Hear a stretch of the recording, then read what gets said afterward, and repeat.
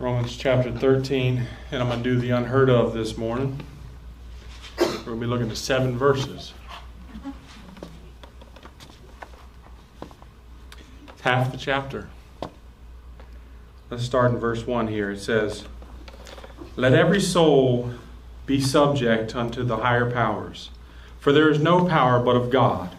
The powers that be are ordained of God. Whosoever therefore resists the power, resists the ordinance of God. And they that resist shall receive to themselves damnation. For rulers are not a terror to good works, but to evil. Wilt thou then not be afraid of the power? Do that which is good, and thou shalt have praise of the same. For he is the minister of God to thee for good. But if thou do that which is evil, be afraid. For he beareth not the sword in vain. For he is the minister of God, a revenger to execute wrath upon him that doeth evil. Wherefore ye must needs be subject, not only for wrath, but also for conscience sake. For this cause pay ye tribute also, for they are God's ministers, attending continually upon this very thing. Render therefore to all their dues. Tribute to whom tribute is due, custom to whom custom, fear to whom fear, honor to whom honor." Let's pray. Heavenly Father, we thank you for this time that we can open your word here. I pray that you'd give us understanding, wisdom this morning as we look into your word, that you'd give me the words to speak and cause me to be invisible and people to just see your word and see what you would have us to see from this text, Lord. Just thank you for this time. Thank you for giving us eyes to see and ears to hear this morning. In the name of Christ, amen. So let's do our typical review.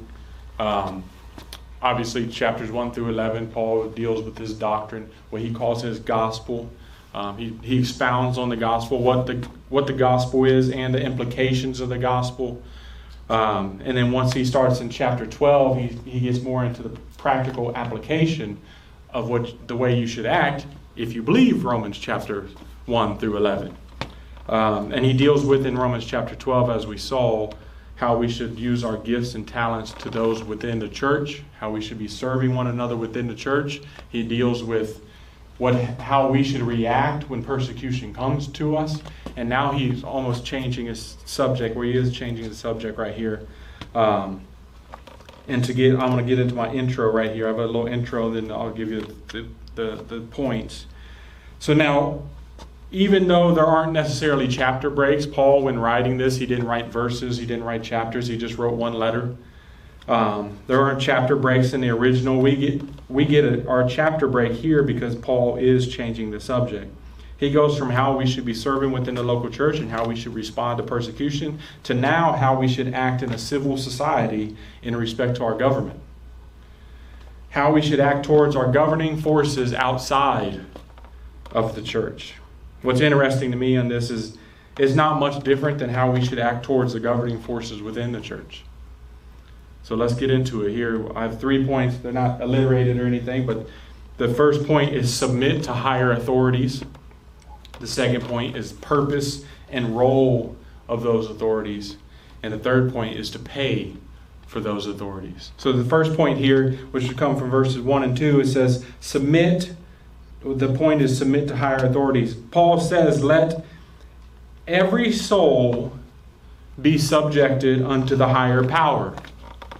Now this is every person. Every person is to be subject to the higher powers. Though Paul here he uses the word suke, which is soul, he is speaking about the persons. And it says that we are to be subject unto the higher powers. By higher powers, I don't know if any of y'all have ever been through AA or been part of AA or you know anybody. This is not talking about just some false god, but it's talking about governing officials. Not just submit to whatever higher power you can think of. He's talking about governing officials. And by subject, it means that we are to submit to them. Or we are to be put under them. Or be under obedience to them. That's what the word means. And that is what the apostle is commanding here. He's telling those within the Church of Rome to obey the government. They are over you, and you are to submit to them. which means to be under obedience to them. Now, it's crazy to me that this is somewhat controversial today within some Christian groups, right? How some Christians almost want to act like anarchists and argue that we aren't to obey the government because they're tyrannical and that government is a bad thing. Can they be tyrannical? You bet you. Does Paul say obey unless they are tyrannical? He doesn't. Does Paul say only obey if they are a Christian-run government? He doesn't. He says very plainly to every soul to be subject unto the higher powers. Now let me balance this out as well. It is a fact that we are to be submissive to the government. That's a fact. They make a law, we should obey it. However, if they make a law that goes against the ordinances of God, we are not to obey it. We are to be subjected to the higher power, and since God is the highest power, if He commands something and our government commands the opposite, we obey God. Remember Peter and John in Acts chapter 4? Let's actually turn there. Acts 4.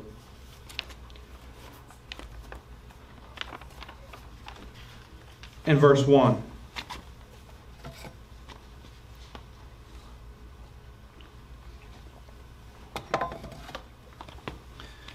And it says, and as they spake unto the people, this is Peter and John, the priests, right, your page is turning, I'll wait a second. Acts 4 and verse 1.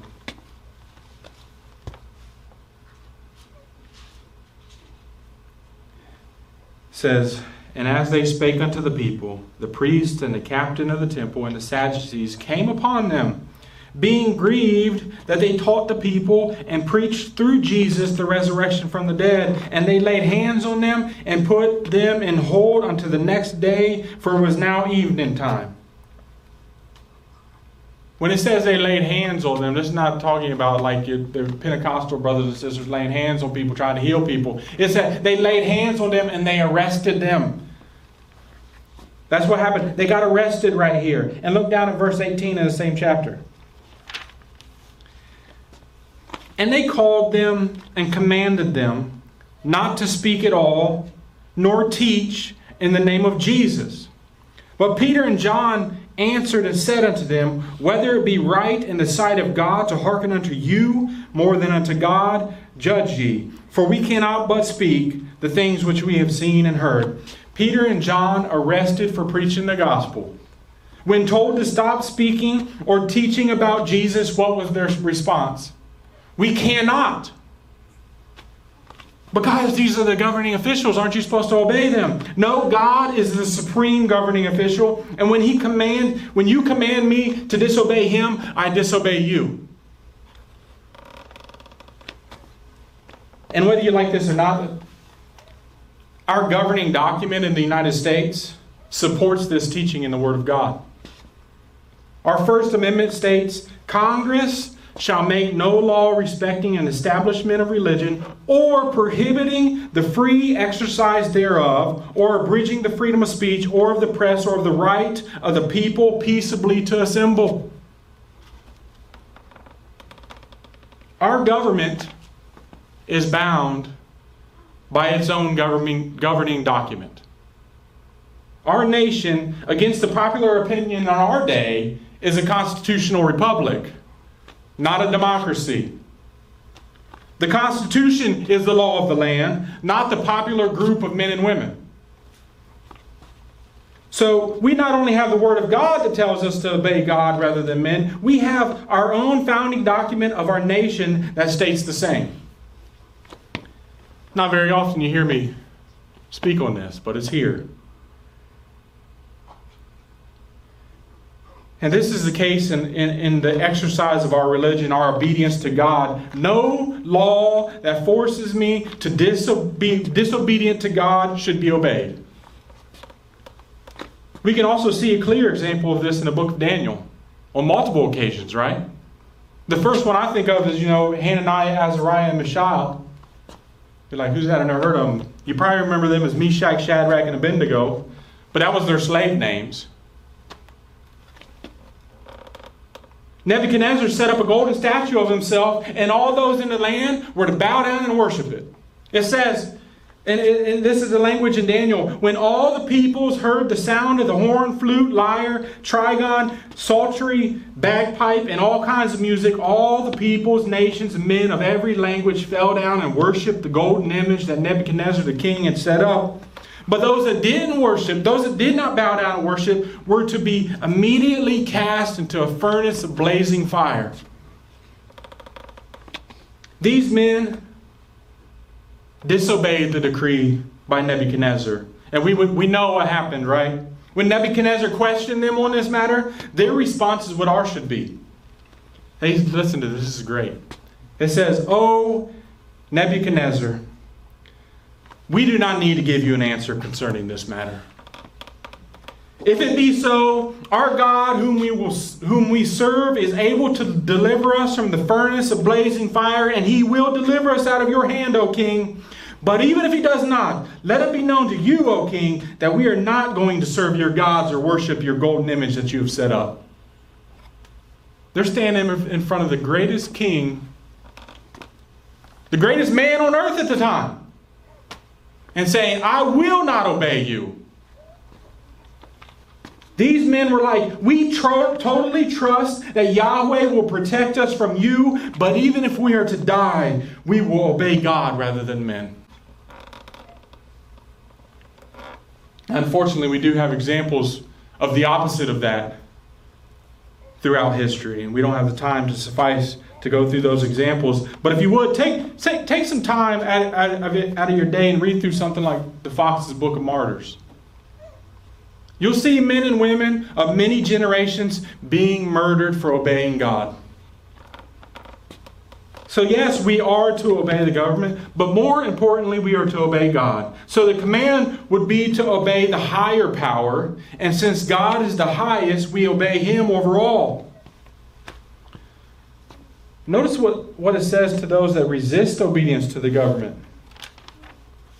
I'm going to go back and read it.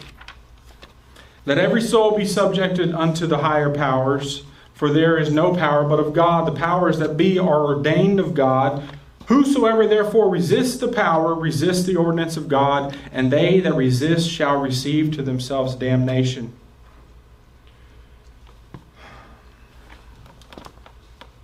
To those that are resisting obedience to the government, they're resisting the ordinance of God. That's what he says. That's what Paul says. God ordains the powers that be. So by resisting them, you are resisting God's ordinance, and the result is, what does it say? KJV says damnation, but it's condemnation or judgment. This is not talking about eternal damnation, but condemnation by the law. If the government has a law that you are breaking, you will receive judgment from them. So you should not be surprised if you get arrested for breaking the law, right? It shouldn't make you angry or take you by surprise if you're speeding and you get pulled over, right? If you're stealing and get judgment in return. God has ordained them and promised that if you disobey them, you are disobeying Him and will receive condemnation by the law. But now your mind goes, well, doesn't it say in Romans 8 chapter 8 verse 1? There is therefore now no condemnation to those who are in Christ Jesus. It does say that, and praise God for that. We will receive no condemnation by God in a punitive sense due to our sins because they have all been taken away in Christ. This does not mean that condemnation won't come to you in this world by the law if you break it. So if you go rob somebody, you can't just be like, well, there's no condemnation for me because I'm in Christ Jesus. That may be true in the eternal sense, but not in the finite sense. You will most likely pay for your crimes here because the government, first of all, is not God. But also these laws, these are laws we are to abide by here and they're ordained by God.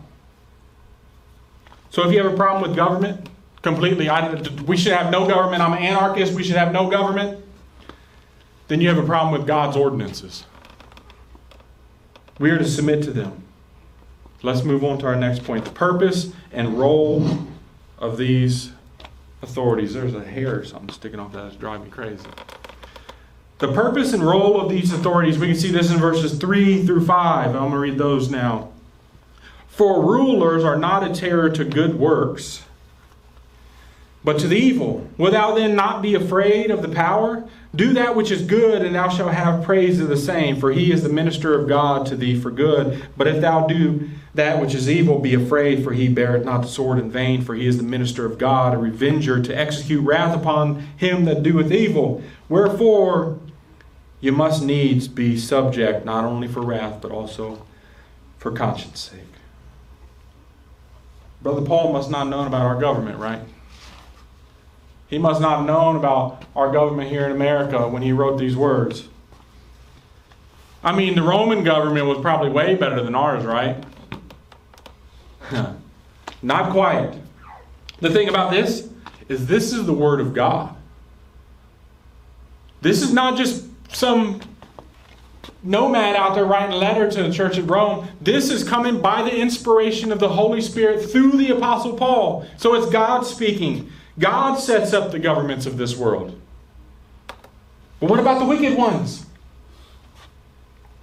What does this say? The powers that be are ordained of God.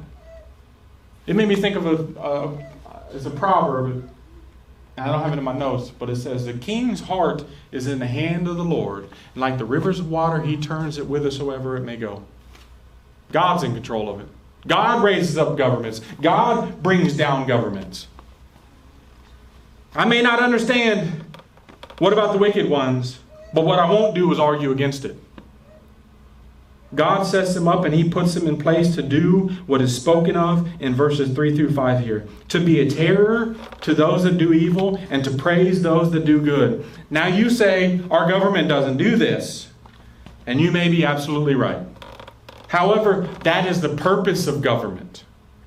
The purpose of government is not to redistribute wealth. The purpose of government is not necessarily even to take care of the poor. Or to take care of the widows and orphans. Whose job is that? Ours. The role of the government and the purpose of the government is not to teach your children. We have a big problem with that, don't we? I'd probably make a lot of people mad when they start talking about public school systems and their kids are in the public school systems. And I say, I wish all the public school systems were completely shut down. Sorry, Amy.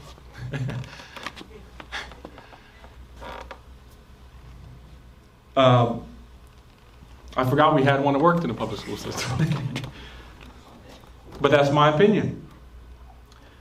The purpose of government is not to teach your children. That's your job. Your job is to teach your children. Husbands and wives, fathers and mothers.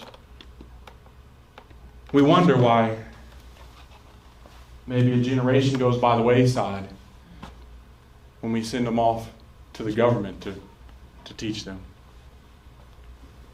What is it Vody said? You send your children to Caesar and you act surprised when they come back as Romans.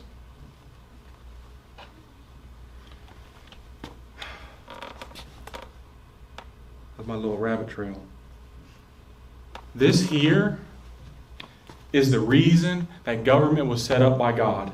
It's to punish evildoers and to reward those that do good.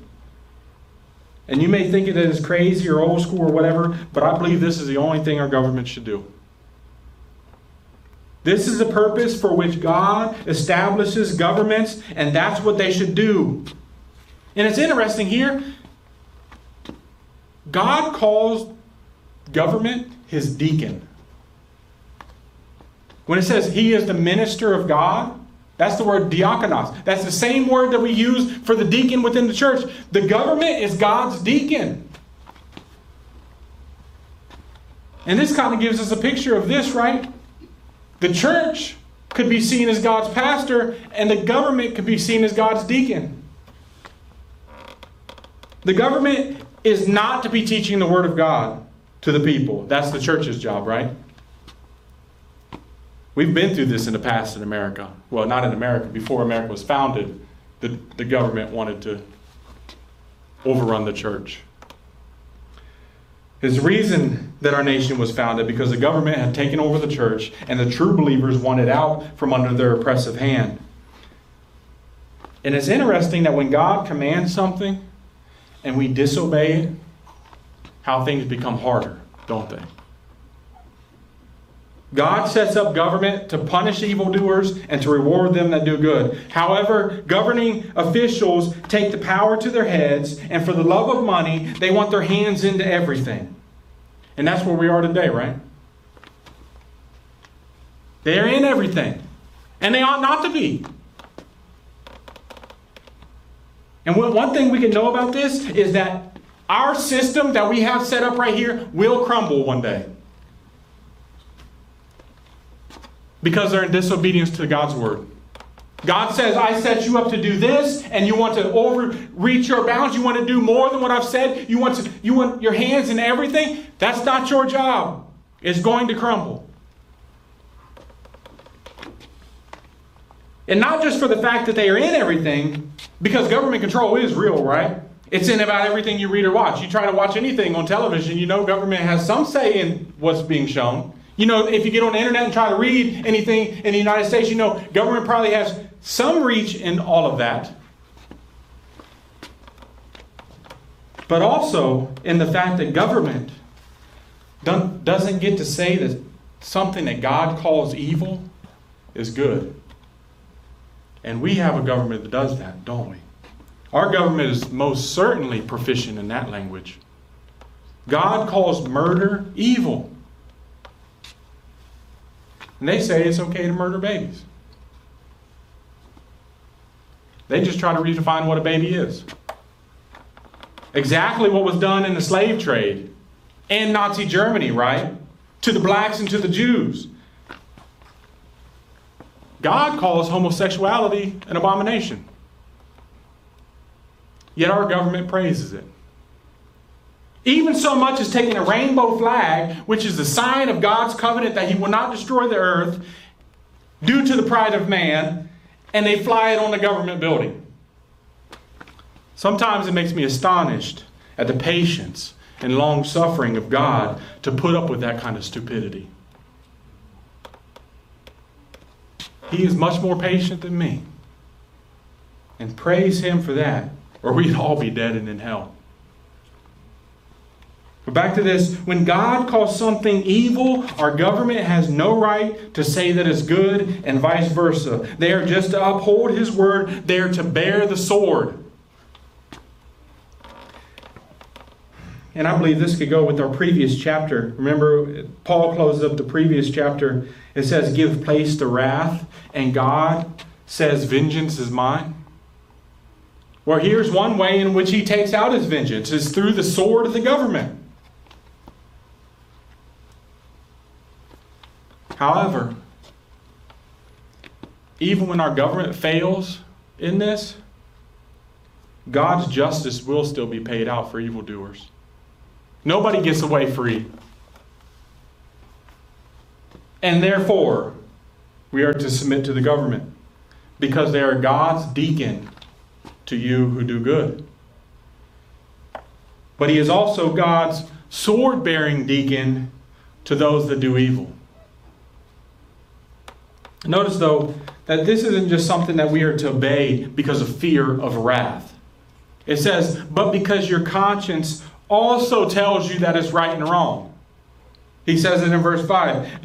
He says, wherefore you must needs be subject, not only for wrath, but also for conscience sake. So your conscience tells you what's right and wrong. And this goes back to Romans chapter 2, doesn't it? When Paul goes through this thing to display that all mankind is guilty before God. He says, first look at creation. You know you're created. You know there's a creator. And you know you've sinned against Him. And then he goes into Romans chapter 2 and he says, and we all have a conscience that tells us to do right and wrong. You say, what about the person in a third world country that's never heard about our God? They know to do right and wrong. They know it's not right to, the cannibals to kill and eat people, right? They know that it's not right. God gave us all a conscience, and because of this, we know it's wrong to murder, to lie, to steal. We don't really need written out laws to obey this. We know it's wrong, and when we do what we know is wrong, we should expect punishment. Even as Christians. In this world, we obey the laws or we get punished. That's a fact. And it shouldn't surprise us. Though in the courtroom of God we stand innocent, acquitted of all charges, and now adopted into the family of God, we must still obey this world's governments or be punished. And we should be rewarded for doing good. And we know as Christians we will be rewarded by God as well. However, our government is actually supposed to do this. So we should fear if we disobey and rejoice when we obey. And go to our last point here is to pay for those authorities. In verses 6 and 7, it says, For this cause pay ye tribute also, for they are God's ministers, attending continually upon this very thing. Render therefore to all their dues, tribute to whom tribute is due, custom to whom custom, fear to whom fear, honor to whom honor. It's interesting to me that I'm sure you've heard this too, but there's this thought that all taxation is theft. I've heard it many times. Taxation is theft. According to God, it's not. And since God defines what theft is, we should take His word on it, right? Here He says, it says, in the KJV it says, pay you tribute. The word for tribute literally means, and your Bible might say, it's tax. It's to pay taxes. It's a command by God to pay taxes. Wow. If you'd have told me that when I first became a Christian, I might have walked away from the faith. How much tax? Well, that's up for debate. But I don't think for a second it should be more than what you pay in a tithe. Amen. Let me put it like this. In the Old Covenant, God set up a tithe, which means a tenth, and it was from everything. So let's just go with it. It was 10%. So I believe the government should not be taking more than that. If they are ministers of God, as it says, why would that minister get more than the priest in the Old Covenant or the church in the New? They shouldn't. But like I said, that's a debatable point. We could debate that till we're blue in the face. However, what is not debatable is that we pay taxes. It literally says, because of this, you also pay taxes. Then goes on to say, render to all what is due, tax to whom tax is due. God was not against taxes to the government. He is for it. So I would say, watch how you complain about this. Yes, I do believe our taxes in our current country they're out of hand. But this is really due to the fact that our government is out of control. We pay taxes so they can study some species of frog in Alabama. We pay taxes so private jets can fly all over the world and decry global warming, right? We pay taxes so other nations can go to war. Yes, they're out of control, but yes, we are also commanded to pay taxes. And in case you're just like, well, that's just Paul talking to the Roman Christians at that time. That doesn't apply to us. That's not what Jesus said. It's not red letters, right? Well, turn back with me to Luke in chapter 20.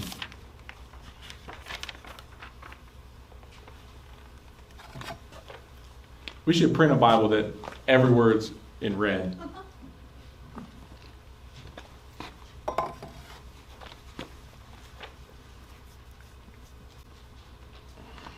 Luke 20 and verse 21.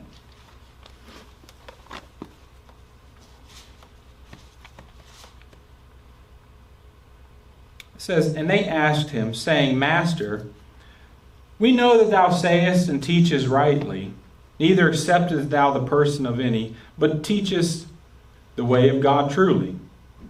Is it lawful for us to give tribute unto Caesar or no? Now remember, the word tribute means tax. Is it lawful for us to pay taxes to Caesar or not?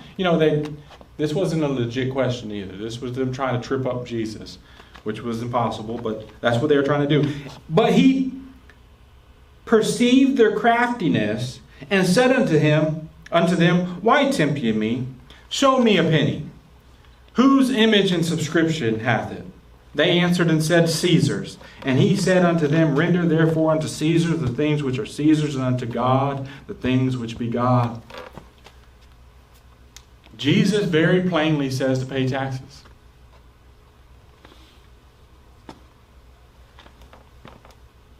What Jesus is saying here was contrary to the common thought at that time too. The men that collected taxes, they were called publicans. Not to be confused with Republicans, even though they would tax you too. The publicans, they were a hated class of people. Not simply because they were tax collectors, though. That's not the only reason they were hated. I know, a lot of us don't like to pay taxes, so just being a tax collector could make me not like you, but that wasn't the only reason. If, say, Rome's tax was 10%, we'll just say that, they would go around and they would collect 15% and keep for themselves the other 5%. And the people knew this. So that's what they would do. They would go to your door and say, Rome, you're to pay your tax to Rome, which is 15%. And Rome actually only taxed you 10%, so they take the extra 5% and keep it to themselves. They're thieves. Sounds like our current government. This, I'm telling you right now, this one ain't going to make it on Facebook or YouTube. They were hated among the people, especially if they're a Jew. A Jewish publican was hated not only for being a tax collector, but for being a traitor. For working for Rome to collect taxes from the Jews. He was a sellout. However, Jesus comes along and not only says pay taxes, he chooses as one of his disciples Matthew, who was a publican, who was a Jewish publican. He chose one of the most hated people in that culture and says to him, follow me.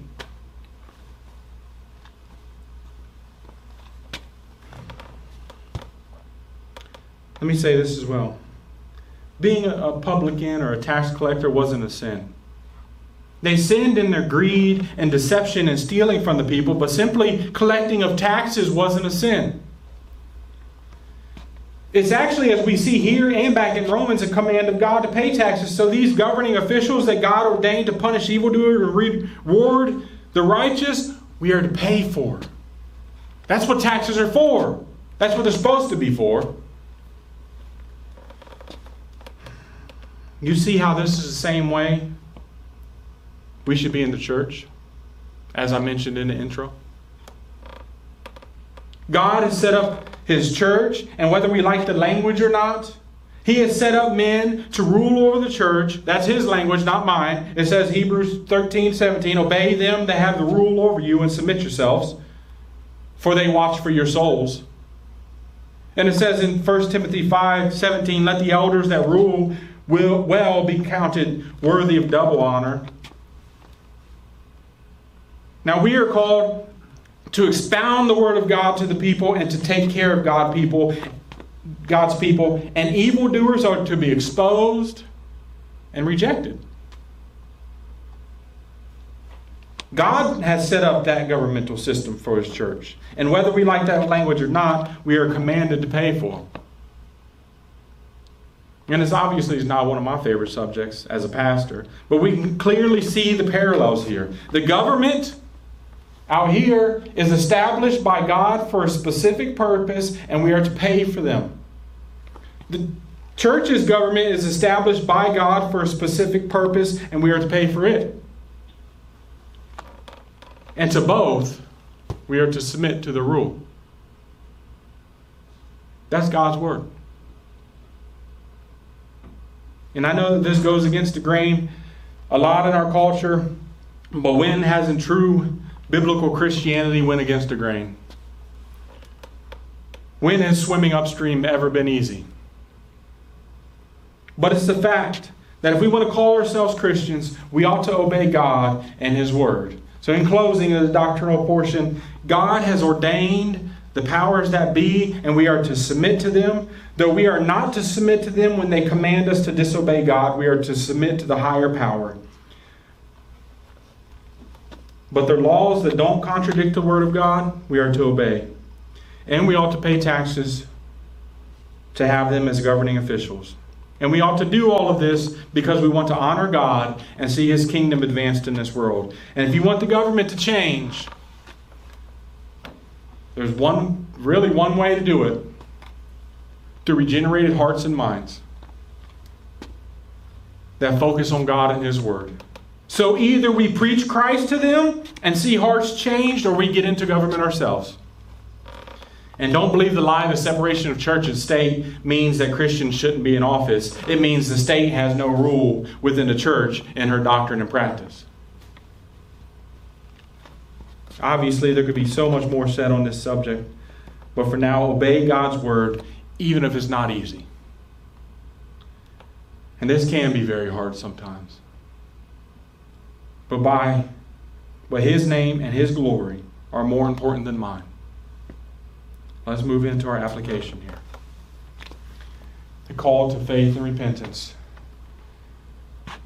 And as always, I go to the unbeliever. If there's anybody in here that does not know the Lord Jesus Christ. As always, though these commands in here should be practiced by you, Paul is addressing believers in Rome. What Paul would say to you and what I would say to you is, don't look to these commands as justification before God. If you obey the government and die in your sins, you still will go to hell. What you need is perfect righteousness before God, and obeying the government can never give you that. What you need is something that you cannot produce. You being born in sin are a sinner not only by birth, but by your practice. And due to this, you will stand condemned before God. It says the wages of sin is death, but the gift of God is eternal life through Jesus Christ our Lord. What you need is Christ and His righteousness. You want to be just before God? You want your sins taken away? There's only one way. And Jesus said, I am the way, the truth, and the life. No man comes to the Father but by me. He is the only one who kept God's law perfectly, fulfilling righteousness. He is the only one who could die a substitutionary death for sin under the wrath of His Father, appeasing God's justice. He is the only one who could not only lay down His life, but once again take it back up through resurrection from the dead. And He is the only one who ascended to the Father's right hand, where He sits down and makes intercession for His people. Mary doesn't do this. Muhammad doesn't do that. Buddha does not do that. Only Jesus Christ does that. You need Him as your mediator between God and man. And without Him you will perish, and I don't care how good you think you are. God demands perfection, and I've yet, in almost 43 years now of my life, have yet to meet that perfect person. So look to Him who is mighty to save. Believe upon Him and repent of your sins today. And to us believers here, this portion of Scripture is very hard, isn't it? It's very hard for me, who's naturally a rebel. To obey people that we disagree with.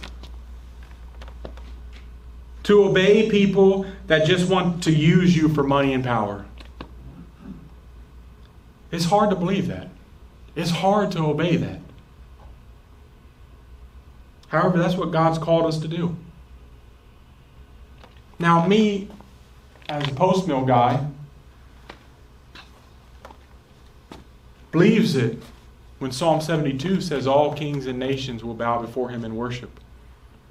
That one day this earth will be filled with Christian nations and Christian leaders, and therefore this command will be much easier to obey then. Because I'm just obeying my brother. However, right now, looking at our government, and I don't care which side they're on. They say the right wing or the left wing, they're both still the same bird, right?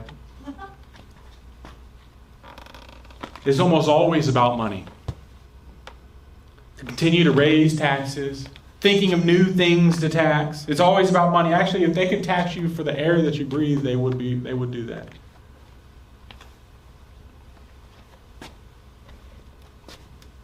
And the thing is, they don't produce money. They need us to produce money so they can take it. But let me ask you this. If God tells you to do something, should you do it? Or should you seek to find a loophole around it? I see this often. The plain language says something we don't like, so we seek to somehow get around it. The plain language is submit to the government and pay them. That's the plain language of the text right there. So we ought to believe that. Those men that we saw that disobeyed in Daniel and in Peter, with Peter and John, we saw that they disobeyed. I guarantee if you asked them today if we are to obey the government, they would tell you yes. Yes, it was right to obey Nebuchadnezzar until he contradicts the word of God and wants you to disobey God. But the fact remains that obedience to the government is a good thing, and we ought to believe it, and we ought to repent for those times that we didn't obey, because they are the ordinance of God. They are, as it says right there, the deacon of God. And let's go into our last point here, our call to war. In our day and culture, it's still legal to go preach the gospel. It's still legal to have church services. This is not true all the way around the world, though, is it? It's not true throughout the whole earth today. There are underground churches meeting today. There are nations where you will be put to death for preaching Jesus Christ. So should we not take full advantage of this in our nation? Should we not make excuses to actually be in church on Sunday? Or be out on the street corner preaching? Nothing should get in the way of this. Do you think the men and women meeting in underground churches around the world could make excuses for not being part of a church? That would be easy, right? It's legal. Sorry, guys, I'm not going to church. It's illegal. But what are they doing? They are meeting. They are meeting differently than what we are. They don't go put on their Sunday best. They might meet in a mud hut. Barefoot, like Ben.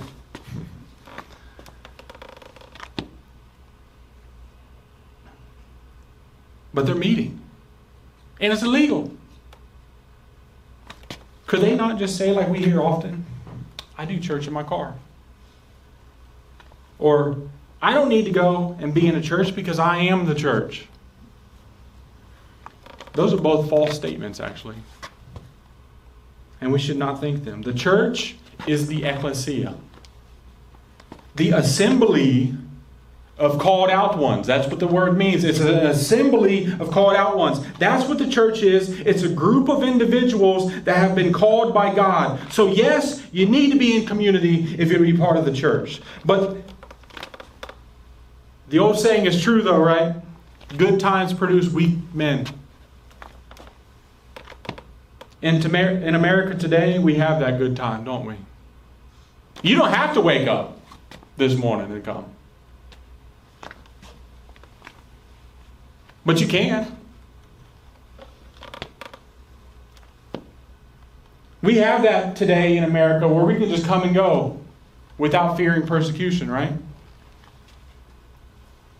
That time when you can walk around with your Christian t-shirt on and proclaim His name while at the same time not laying down your life for Him. I can tell you what, I guarantee if you were in Iran, a Christian t-shirt business would not be booming. If you ever thought I'm going to move to Iran and open a Christian t-shirt business and I'll be rich, you're sorely mistaken. You do that, and one thing you will be doing is standing before the Lord, because you'll be put to death. But here in America, we can do that, can't we? It's easy. We can go stand out on a street corner, and the worst thing that typically happens is some heckler comes by and makes fun of us. Your daddy God in the sky that you talk to. Go somewhere with that language. Or maybe the police show up, right? And they try to shut you down. As I quoted our First Amendment right, I'm allowed to be out here, officer. I'm not going to resist you, but I am allowed to be out here. And you are held to the same standard that I am because you obey the Constitution. And you swore to obey the Constitution. And then they should leave. It's not always the case, but that's the way it should be. We have the right and the privilege to go out and preach Christ, to actually have a church service that is open to the public without fear of persecution, yet we think of excuses not to be part of it. Shame on us for that. This is our war that we are part of. If you want to say like Paul did at the end of his life, Paul says, I have fought the good fight, I have finished my course, I have kept the faith. This is the fight. Being a part of the community of faith and laying down our lives for the advancement of God's kingdom. Giving everything we have to see God's church not only grow, but also be edified while you have time. This is our war, brethren. This is a fight that God has called you to.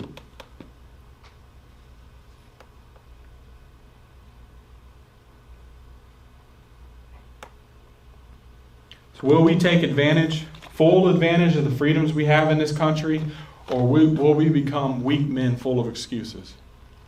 And women. I pray the former. I pray that we lock arms together in doing this for the advancement of God's kingdom and the glory of His name. Amen.